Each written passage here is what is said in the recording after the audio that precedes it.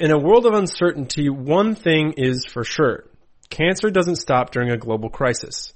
On Saturday, June 13th, the Leukemia and Lymphoma Society, LLS, will host a trailblazing event, Big Virtual Climb, sponsored by AbbVie, to support their investment in groundbreaking research to advance blood cancer cures and its first-in-class patient education and services, including financial support and clinical trial navigation.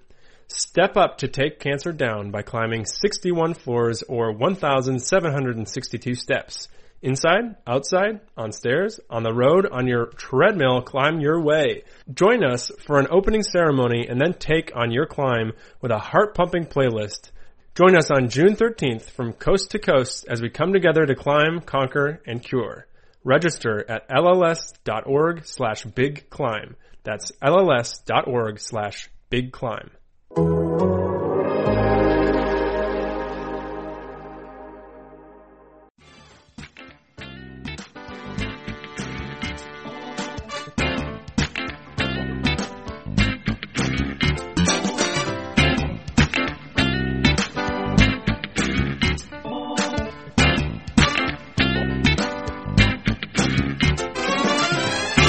How you guys doing? Welcome to episode 58 of the Yins Above Replacement podcast. This is the episode dedicated to Jacob Stallings, Brandon Compton, and Vicente Palacios. 3 number 58s from the past. I am Rob Biertumpfel. I cover the Pittsburgh Pirates for The Athletic, and I am joined by someone who, as far as I know, has never had surgery for thoracic outlet syndrome. That would be, of course, Stephen J. Nesbitt can confirm. No surgery for thoracic outlet syndrome. Good. Big news this week, Rob. Jung Ho Gung back in South Korea. He'll be returning to the KBO, the world's favorite baseball league at this point. True. World's also, only. This just came across the wire.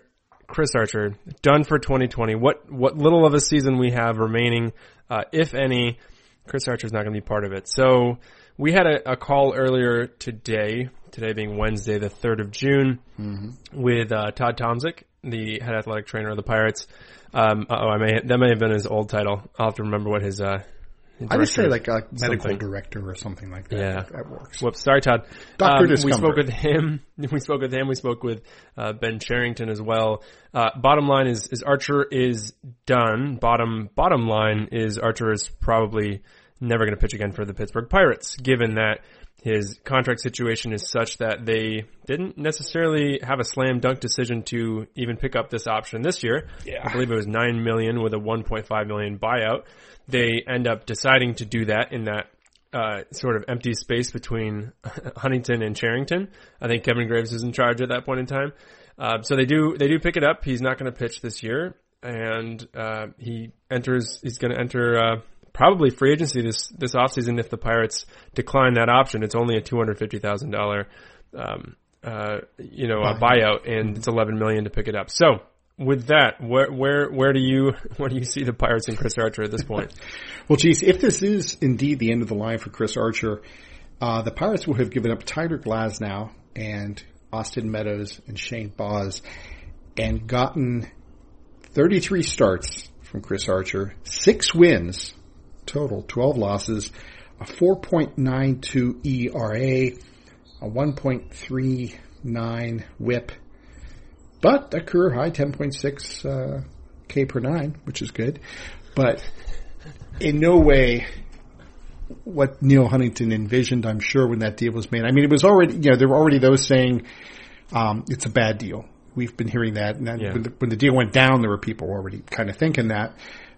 I was looking at swapping some comments today on one of my stories. I did a story that dropped, I guess, last night or yesterday afternoon, projecting a potential roster for the Pirates in the 2020 season and about Chris Archer. And now that Archer's out of there, it's like, well, who do you replace him with? And it really, his departure from this season, if there is one, really exacerbates the lack of impact pitching depth at the upper levels of the Pirates system. Yeah. And you combine that with, when I started looking at the roster as well, a lack of impact outfielders at the upper level of the system, in addition to the lack of first basemen and catchers.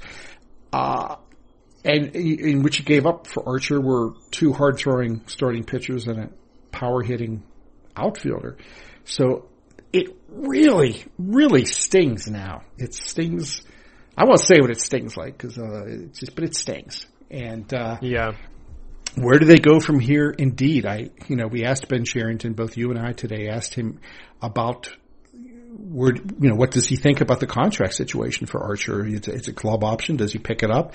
And, Ben, as he's going to do in those situations, danced around it nicely, I think, just kind of saying, well, we have plenty of time to think about that.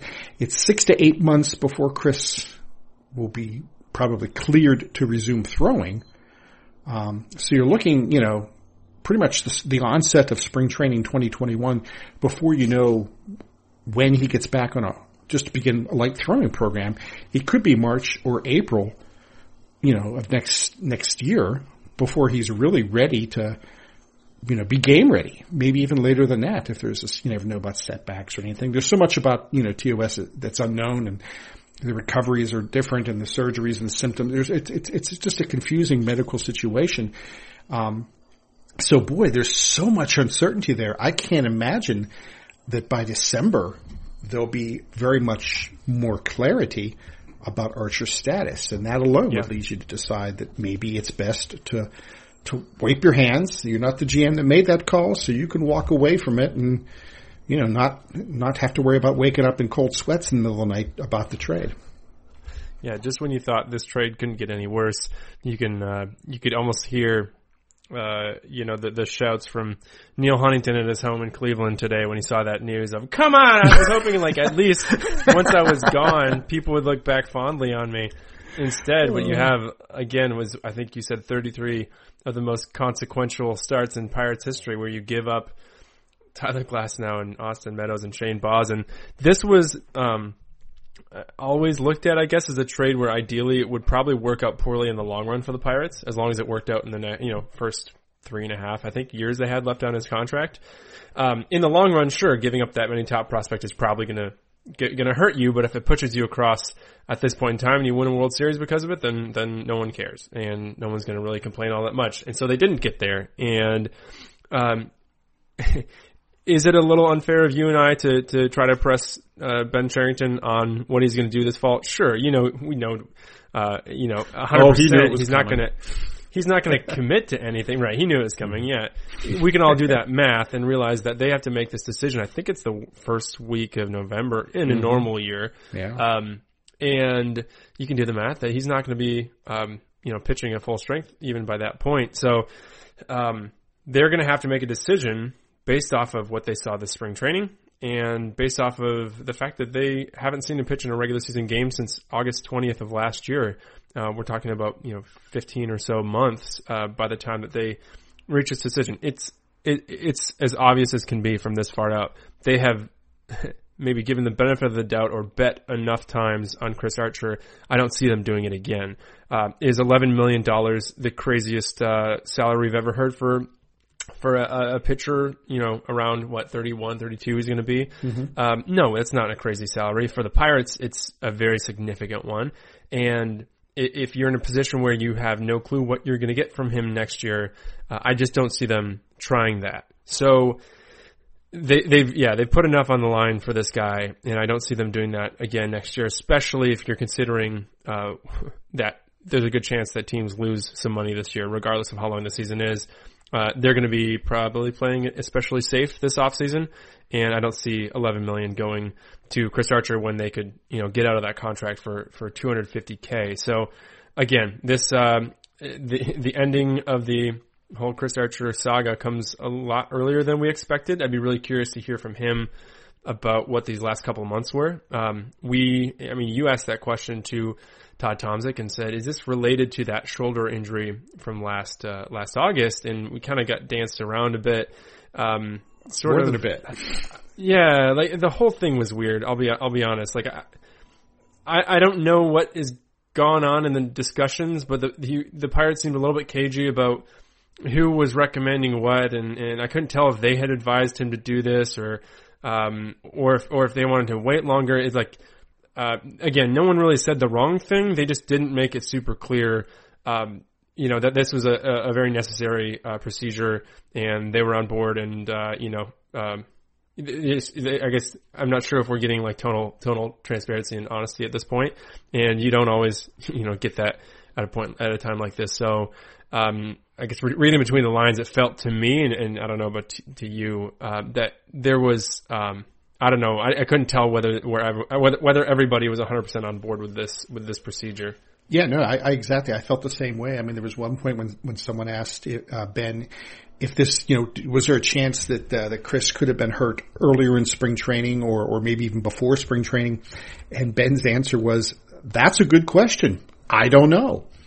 And I underlined that when I was writing it down because, the GM's got to know. I mean, you're right. You have to know. And if you really either is just being disingenuous or if he really didn't know, well then, yeah, some bad things were afoot. And well, yeah, I just think it's a sour ending for what was already a pretty like pickles and milk kind of flavored situation in the first place. And now, I mean, it just to mix my metaphor, it kind of reminds me of the scene in Christmas Vacation when Chevy Chase is up in the attic and he steps on the one floorboard and it comes up and smacks him in the face and he turns around and the other eye comes up and smacks him in the face again.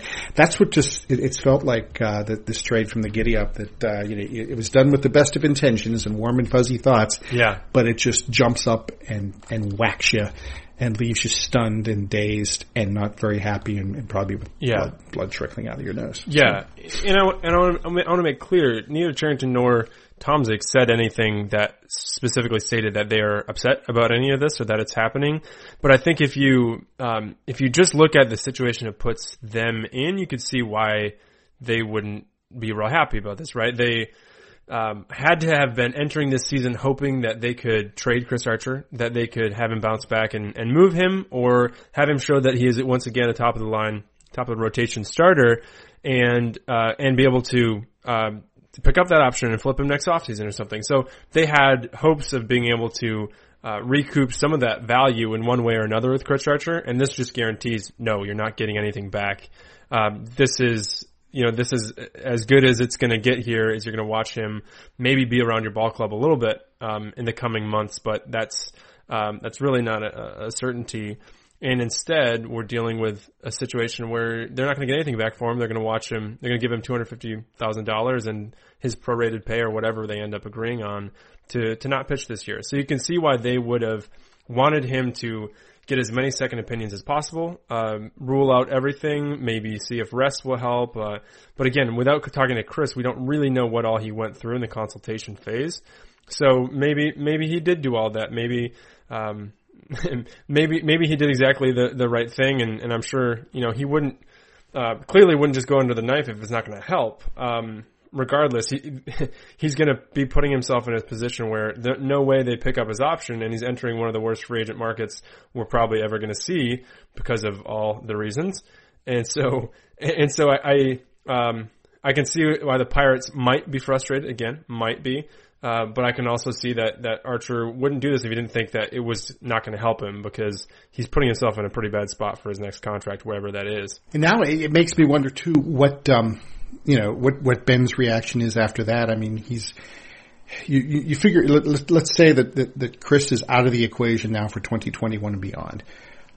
You still have a hole in your rotation, although Tyone is coming back next year, at least is expected to be coming back next year. No guarantees there, no guarantees of how effective he'll be. That's his second TJ. Not a good, nobody wants that. And, it's, so there's, no assurances that he'll be anything like his old self, although if anybody would be, I would think JMO would be the guy to do it. So what do you do now? You don't have a lot of impact guys at AAA. JT Brubaker could be a guy who steps in, and I think, he was on his way there last year until he got hurt, and that kind of killed his chances of making the big league roster in 19. After that, Cody Pons, Hector Noesi. I mean, you look at the guys there. Maybe this is when you start thinking, I said I wasn't going to blow up the big league roster, but now you start thinking maybe Adam Frazier is more of a trade possibility. Keone Kela is more of a trade possibility that they unfreeze rosters. If you think to yourself, can we get realistically, even with an expanded playoff field and a 2020 season that some say would be 50 games, but you and I both think more likely would be 80-ish. Can you really expect to A, make the playoffs, and B, if you do anything there with what you have at this moment? I would say, probably not. So you got to think continuing a rebuild. And, so now I think this just means it's more likely that we see one or two bigger moves to get some starting pitching. And maybe that affects the way you even look at the draft. Maybe they look at a college pitcher now, a guy who may be a little bit closer to the majors, as opposed to a high school guy that, some of the high school guys we've seen them linked to pitching wise. It's a domino that is setting off a whole bunch of other ones that I don't think we're going to see the last domino fall for probably a couple of 3 years. Yeah, I don't think either way this went, the Pirates are necessarily going to really alter their course, as it pertains to this season, 82 game season, 50 game season, whatever. I think they'll publicly be saying that, hey, we have a shot, as good a shot as anybody here, shortened season. Remember what we did last year in the first half, all those things. But as a front office, I think you need to be designing this in a way that, you don't really think you're going to win enough to get in this, you're more shooting for a good draft pick than you are for the postseason, maybe giving yourself equal possibility of the number one pick and the wild card spot. Let's kind of split the middle somewhere. So yeah, we'll you're right. They have very few options in the starting pitching category. I mean, the names who were at AAA waiting to come up last year were, Alex McRae, Eduardo Vera, Cam Vio, Dario's gone now, James Marvel. So it's not a real inspiring cast at that point. So they do have guys down at single A that are going to be a really, interesting crew to come up in the next few years, but they're a ways off. So yeah, you're right. We just saw, Keith Law, linked them to, in his latest draft, at number 7 overall, he linked them to Mick Abel, who is a high school right-hander, that old Pirates prototype coming out of, Oregon. This is a kid who, tops out in the high 90s, really attractive option. Of course, the high schoolers this year are a real strange bet because you haven't seen them play real ball at all this spring. So, I mean, I'm interested by that, but you're right. Do you maybe prefer to go after a college pitcher who can help you in the near future? I think they're more inclined probably to take a higher upside guy like an Abel, who is going to be more of a project because, I think they're going to be a bit of a project. And if you can help them in 5 years, super. We'll take that high upside bet rather than more of a sure thing, especially this year when you only have 5, real draft picks before you just get into $20,000 free agents. So yeah, it's going to be an interesting one to watch next week because it's, the draft is always consequential, but not immediately. It's for way down the road. High school right-handers too, aren't they like the riskiest bet in a draft? Just right-handed pitchers from that level. I mean, there's a lot of injuries, a lot of unfulfilled potential there in that group. Yeah. So, yeah. I mean, if you pencil in a Tommy John, then you're, if you just count on one of those, then that's part of his development. I joke, but I mean, it's a serious issue. You're taking guys who are so young, who have done so little pitching compared to where they're going to be in 5 years, that, the plus for the Pirates is if a guy like an Abel does drop to 7, maybe this is a year that you get some more value. We talk about best player available. Maybe you get some more upside because guys are falling down the draft board because teams weren't able to scout them. So maybe this is a year to capitalize on that. But yeah, we'll have to kind of see because they have other holes. We talked about Patrick Bailey, this catcher out of NC State, and these other options where you have immediate needs at catcher, and this guy could be 3 years away. Maybe I don't know, is this the time to go after one of those options or truly go best player available? Nez, that Last Dance documentary has brought up an ongoing debate that I think probably no one's ever going to win. Is Michael Jordan the GOAT? Well, actually, I think he is the GOAT. I mean, it's pretty easy for me to resolve it, but the debate will rage on. Is LeBron the GOAT? Maybe that's, you're a younger guy. Maybe that's where you stand. We can argue back and forth all day about this, but one thing we know for sure is Manscaped is the GOAT for men's grooming. Manscaped is the only men's brand dedicated to below-the-waist grooming and hygiene. The Perfect Package Kit 3.0 comes with the new and improved Lawnmower 3.0 water-resistant cordless body trimmer, performance boxer briefs, and a travel bag for you to use when you're done quarantining. You know, we go green here in Allegheny County on Friday, so quarantine will be ending soon. So you'll be out there traveling, moving about. Get that travel bag. You can also get 20% off and free shipping with the code THEATHLETIC, all one word, THEATHLETIC, at manscaped.com. That's 20% off, free shipping when you go to manscaped.com and use the code THEATHLETIC. Well, let's put our feet a little bit more firmly in the present now and go with some roster talk. You know, it's nice to be actually talking maybe roster for a potential season in 2020. But I did like I said, I had a story that dropped today, and that would be, well, yesterday. That would have been June 2nd. Today is, what, Wednesday? They all kind of run the same now, but I think it's Wednesday, sure, June 3rd. And the very first name I listed on my projected roster is now scratched off, and that would be Chris Archer. Yay! So I'm left with a rotation of Musgrove, Williams, Keller, Holland, and Brault. I figured the Pirates would look to a 6-man rotation, not knowing, you know, it was hard to project the roster, let me say at the outset, because we don't know a lot of specifics. How long is the season going to be? How big is the roster, the active roster going to be? Is there really going to be a taxi squad? What are the rules for that taxi squad? If you're can you put non-40-man guys on that taxi squad? Or does it, you know, since you have a 30-man active, does that mean the 40-man becomes, I don't know, who knows?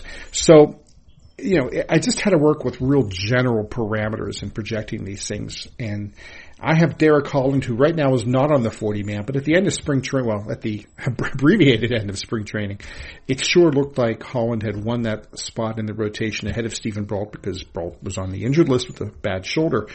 And Holland had pitched pretty well in the spring, and things looked like it would be a go. So I'm keeping him in that list now, but who do we make, do you think A, we should stick with 6-man starting rotation, and then B, if so, who would you make your number 6 guy now that Archer is out? A couple points on that is it all depends how the schedule is drawn up. I mean, if the players get their increased games, let's say 114 was their idea, we're talking about probably almost definitely having some double headers.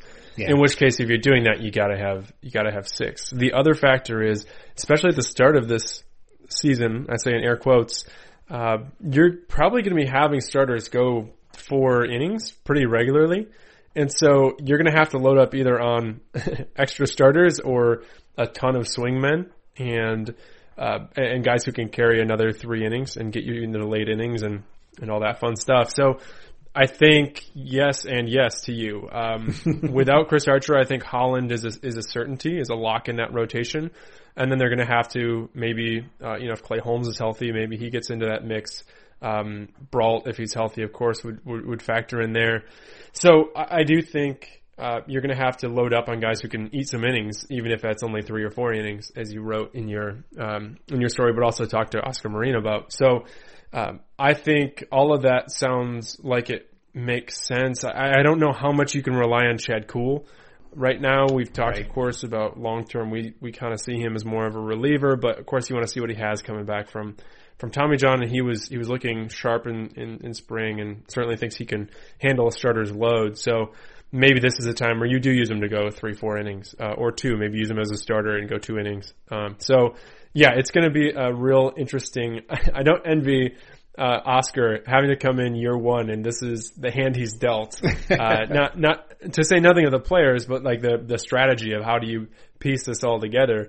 And I don't think there are real enforcements waiting at AAA in a big way that you can just plug right in. I think this is a team that was more going to be helped by these non-roster invitees than they were going to be from the AAA roster. So that's where you see sort of the Robbie Erlins and the Nick Turleys and Chris Stratton, who maybe was not going to find his way into the roster. Yeah, I think Stratton. Hey, let's make Dovidas a starter, right? Let's just go wild here.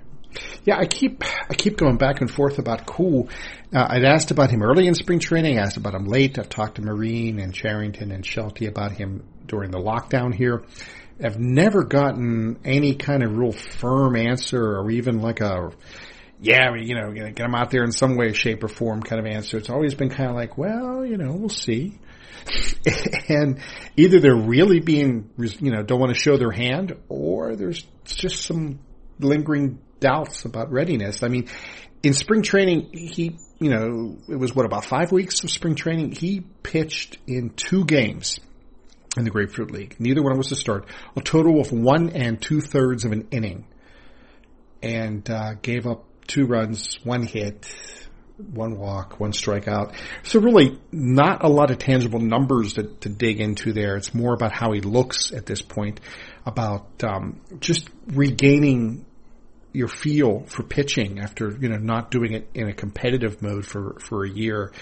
After, and even though, some guys don't admit it, and I'm certainly not saying for sure this is the case with Chad, because he's never expressed this to me, but, some guys just have that little just mental thing, am I, you just had a major surgery and you're going to go back out and try to throw a ball 99 miles an hour again. Is there a little bit of a, can I do this in the back of your head?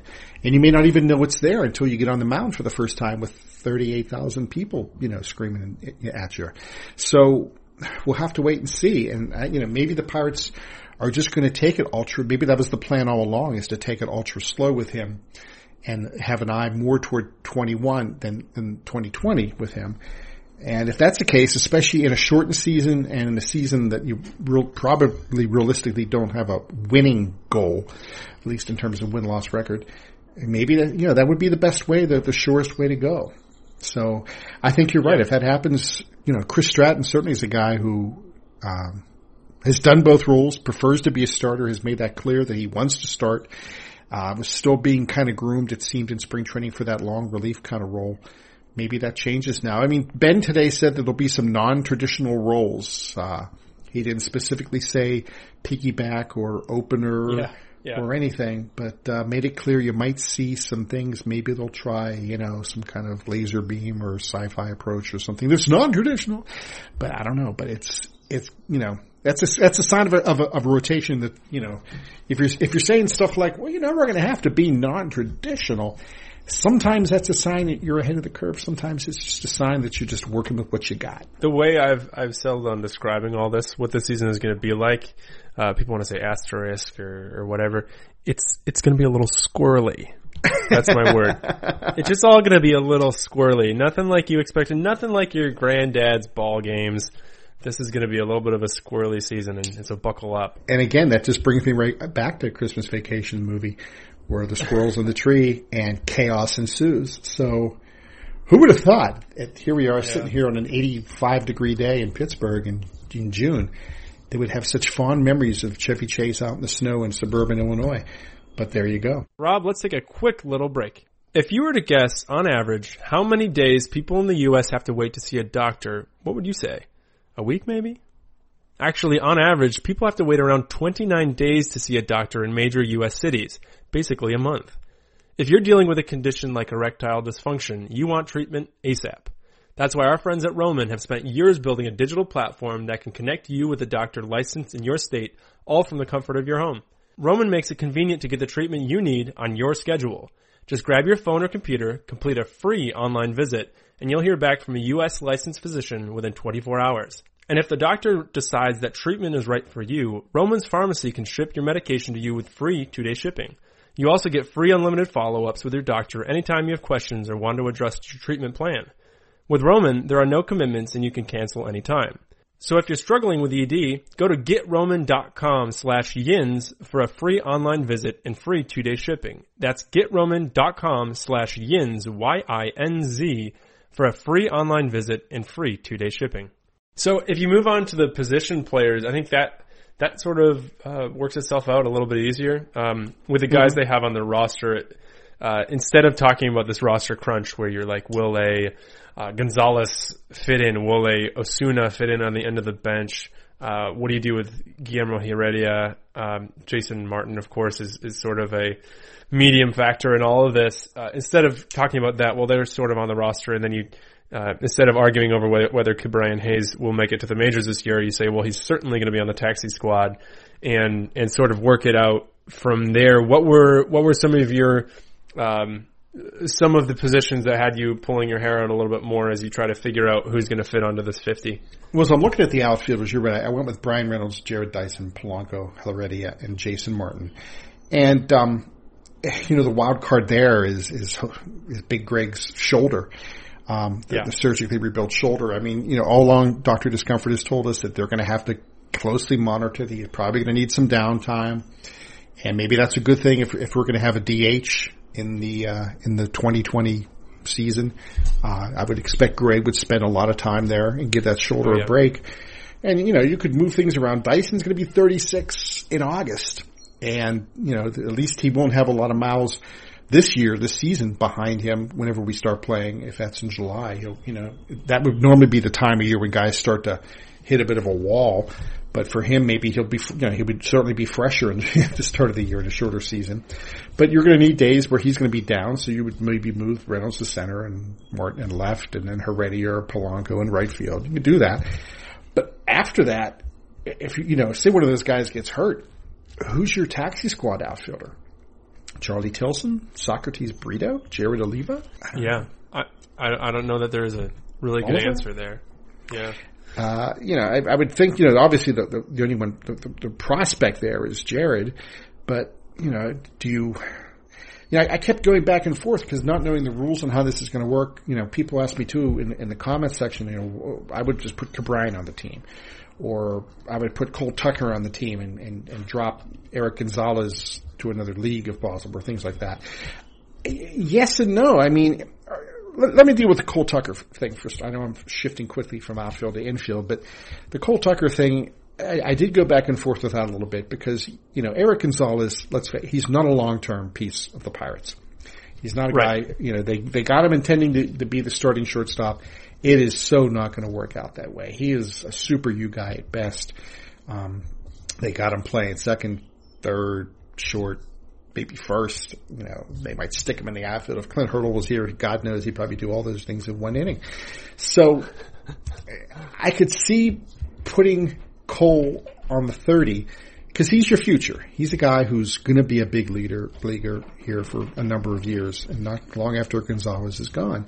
But again, do you want to do that in a short season and burn service time? And Tucker's on the 30. Okay, well then who sits? Do you sit Kevin Newman? Do you sit Kevin or Adam Frazier? Those are your two middle infielders, and you're not going to play Tucker over either one of them, not at this point. So you have Tucker sitting on the bench at the big league level instead of, and again, not knowing what's this taxi squad going to do. Is it going to play games against other taxi squads or other? There has to be some way to keep those guys sharp and ready. So you got to figure out ways to do that. And you would think playing every day, it's like I know I sound like Huntington here, but he's going to be playing every day in the minors in the taxi squad. But that might be more beneficial than having him sitting on the bench in Pittsburgh. Yeah, no, I mean, you're right. These are the strange things. We don't even really have a good read on how to balance this, how to run that math, because, in a normal year, you're wondering, when can you bring up Ke'Bryan Hayes so that he won't get Super 2? Okay, start of June's probably safe. Look, what do we do now? Are we like we're prorating everything? Are we going to push that back a certain percentage of days? Are we going to push back the trade deadline a certain number of days? So in a perfect world, if we were not considering service time one bit, then sorry to these guys, but forget Charlie Tilson, forget Socrates Brito. Let's see what Jared Oliva has, because he's not going to be playing a AAA season. Let's see what some of these. Well, let's just give Jason Martin some run out here. Let's see what he's got, because there's no real loss here. However, if you're thinking about service time, then you have to factor in all of those days of service and what that calculates into. And of course that means money and money and money down the line to Yep. everybody. And so those are things they're going to have to figure out, but it's things we have no idea we don't even know how to advise them from our podcast seats right now, because we don't know how that actually is gonna play out. So we're gonna have to see, because ideally I would throw the kids out there. I would absolutely do that. And that just might not be doable for quite some time, because to me, the best thing you can do this year is develop, and your best way of developing is being taken away from you pretty wholly, right? You're getting, it looks like we're going to have no minor league season. You can certainly have instructs, you can do a fall league of sorts, but I don't think you can afford to lose a whole summer of development with these guys. So can you get them involved at the major league level if you're not counting on doing a heck of a lot of winning anyway? So that's what I'm very curious to ask the GM about as we actually get closer and have a plan in place. Yeah.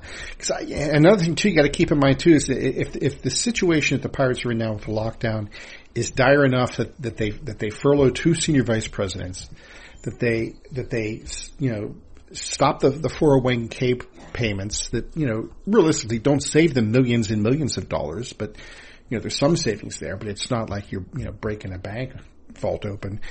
If it's dire enough that those moves are being made, then what is the situation going to be like next year? God bless you. Bless you. What is the situation going to be like next year payroll-wise for this club? If it was, what was it this year, $56 million or something? It's so low I can't even remember it.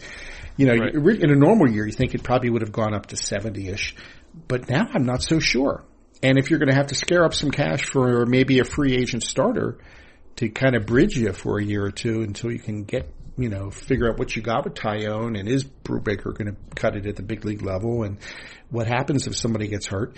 Well, now there's just more expenses there. This is probably scratch the word probably. This is a lot more complicated, I'm sure, than Ben Cherington bargained for when he took this gig. Yeah, or Derek Shelton trying to figure out how to manage a roster of 50 guys coming in and out, and it's going to be squirrely, as I say. So with that, let's move on to the topic at hand, which is really, are we going to have a season? Now, I remain optimistic. I think we're getting closer to something. However, we are still in the stage of, call it posturing or not. The heels are firmly dug in on both sides, but I do think we're seeing a little more clearly the lines drawn in the sand of here's what my actual demands are, rather than me trying to push you around and you trying to push me around. We have the owners just today coming back and saying, no. We're not doing your 114 game season with full prorated pay, which again, let's break this down, even simpler. Okay. The players are in the simplest terms saying, pay us 70% of what we would have had under a normal season. And the owners are saying, no, hold on. We offered you 31% of that, and you come back with 70. That's insane. So what we're doing is we're going to tell you we might just do a 50 to 60 game season, because that is the owner's leverage. In what they signed this spring, the players said we get prorated pay, and from what I've seen, the commissioner has the power to determine the number of games within that. And I'm sure the union has some say in all that, but the owners have come back and said, this is not a formal proposal, but according to Passan and Rosenthal and all the insiders, the owners are using this as a little bit of a trump card, saying, fine, if you say the prorated pay is so important for you, we'll give you that. But what we can determine is the number of games, and so we'll play 40 games, 50 games, 60 games, which is a joke and a mockery and whatever, but really it doesn't, it's not, please don't take it too seriously, because it really isn't. It's just proving a point that we can, you know what, you think that you have the power here, you have the leverage. Actually, we do, and if we want, we can have a 50 game season right now, and you have to, or you already agreed to something like that, agreed to those terms. So, I think we're starting to see some of this clarity come, despite the fact that they're doing it in the hard-headedest way, the hardball negotiation that a couple of players I was talking to, one of the Pirates and another team in the National League, we're saying that this is also dumb. Everyone believes that they're going to get a deal done because there is incentive and motivation on both sides to get a deal done. And how do you get a deal done? When both sides want to get a deal done. And they do. And they're just trying it on their terms. And so I don't believe for a second, nor do these players, that we're going to get to a point that says, you know what, that was rude. You guys turned down our very kind offer and you refused to send back your own. You refused to counter. That's it. We're done. We're not going to get to that point. So they're going to do all this screaming and yelling and saying, we're just restating our point over and over, but ultimately they're going to find a way to do this, or maybe I'm just telling myself that. Well, the good news, I'm just skimming, Kenny Rosenthal's latest story in The Athletic here, and it mentions that either or both parties could pursue a grievance if they cannot resolve their differences. Well, there's good news, huh? Because that'll need to take months to resolve. So that'll fix it. So there's a lot of data here that Kenny's going through, a lot of information, and I'm not going to read it there because I would bore the heck out of you and all. But I'd say just go to The Athletic now and read it for yourself. But the bottom line is that, there's a lot of things thrown out there. There's still the concern of a second wave of the virus in the fall, and that has people a little skittish, and I guess rightfully so. But I think Ben reiterated today when he talked with us on our Zoom call that both sides want to get something done. That there is that feeling. So I agree with you in that sense. That at the end of the day keeps me hopeful. That more hopeful than not that something will be resolved and we'll have some kind of season. Whether it's MLB just putting its foot down and then everybody gritting their teeth and getting through 2020. And not really liking it a hell of a lot, but getting through it, which is kind of what I think we're going to have to do the rest of this whole year anyway. So it's just, something's going to happen, and I think that there will be ball. Then we can argue about the roster again. Oh, we can get back to that fun. Frankly, this might be more fun. It comes down to two factors, really. This is games and salary, payroll. And if you actually look, I don't know, maybe I'm just convincing myself this is simpler than it is. But if you really look at that, what the players have been trying to do is say, we want more games because obviously more games means more money for us. And we also want this prorated pay. Why? Because you guys agreed that we would get prorated pay when baseball come back. We had agreed to that. We got it through back in start of March or mid-March, whatever that was. And the owners are coming back and saying, we can't afford it. We straight up can't afford it. Every game we play is costing us more money. And the players are like, well, if you prove that to me, then maybe I'll agree on that point. And the owners, they're never going to be willing to open their books and show, see, every single game that goes by, every home game, we're losing this in economic revenue, in local economy. We're just not making money. They're not going to do that. So what they do is say, fine, you really want that prorated pay, we'll take away games. And players say, well, we do want the prorated pay, but we don't want to play 50 games and still only get a third of the money we thought we were going to get in the first place. But if you just read between the lines, like literally in the middle of these lines here, 82 games. Yep. It's right between 50 and 114. There is a reason these numbers are coming out. We're going to find a way to fit right in the middle there. I don't know if the players will necessarily get prorated pay. I think they would agree to a little bit less in order to get service time and get moving toward free agency and the normalcy that they sort of count on.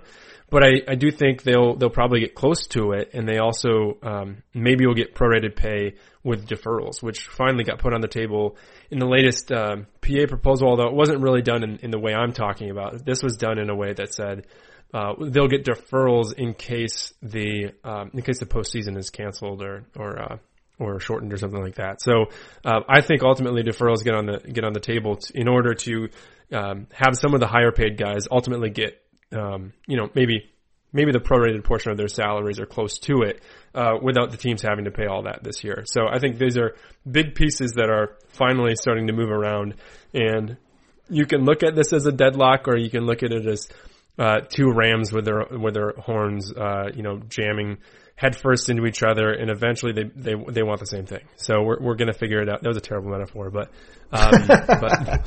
we'll let it roll. We're going to get somewhere, It'll take a couple days. Remember, if the owners have this, owners in the league office have this trump card of saying we can play a shortened season and you can get that pay you asked for, then if they truly hold that, then we don't need a deal right now. If they want to play a 40-game season, we can wait until sometime in July to have players go back to business and stuff. So I don't think baseball truly, actually, honestly wants less baseball. That is simply their bargaining chip as it stands right now. So we're getting answers and volleys back and forth more quickly now, and I think that does portend good things as we sort of hope that they will finally get around to having some resolution to all this. And it has not been a good look for baseball, surely, but if you understand the way baseball operates all the time, this should be of no surprise. This is the way they always were going to negotiate this. And could you hope that under these conditions they could have gotten in a room and figured something out and not played hardball like this? Sure, but that is not the reality we live in with baseball. And so here we are. We continue to wait, and it's going to get there eventually. It'll get across the finish line. Trust me. And if I'm wrong, then I'll buy you an ice cream or something. Wow. I was trying to come up with another metaphor for you there to help you out, something Christmas vacation related, and I couldn't. The only thing I can come up with is something about Cousin Eddie showing up with the RV, and the compromise to him sleeping in the house would be to have the kids stay in the house, and he and his wife got to stay out in the RV. But that's not a very good metaphor either. It's just a great moment from movie history that I wanted to relate. Hey, Nez, I got a question for you real quick. How's your hair looking? It's had better, and my wife cut it. She did great. It's time for another haircut. That's a loaded question. I'm sorry. I didn't realize your wife cut it. Because, if you say, oh, it looks great, she's going to say, well, then you never need to go to the barber again. Because I know you go into those swanky Squirrel Hill, Shady Side, Lawrenceville barbers that, charge an arm and a leg. But, we're going green here in Allegheny County this weekend. And that means that barber shops are opening, pizza joints opening. You might be able to go in and get a beverage of an adult variety at a local watering hole as long as they don't exceed 25% of their capacity. All these things opening up. Local businesses opening their doors, which is great to see. And most of our listeners to the Yins Above Replacement podcast are living here in and around Pittsburgh.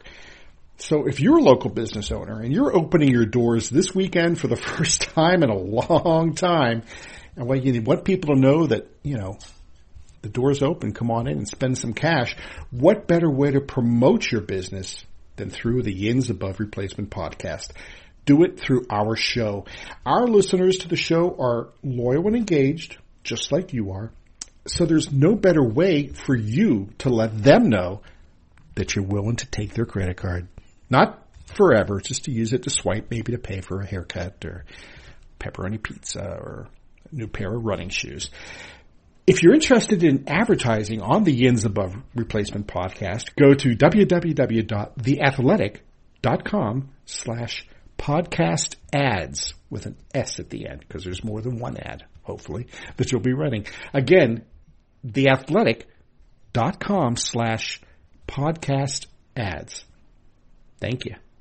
Okay, well after 3 trips to National Lampoon's Christmas Vacation and a lot of talk about rosters and a season that probably, but maybe won't, but who knows, will happen. I think we've exhausted these good people's time and attention spans. So we'll talk to you later.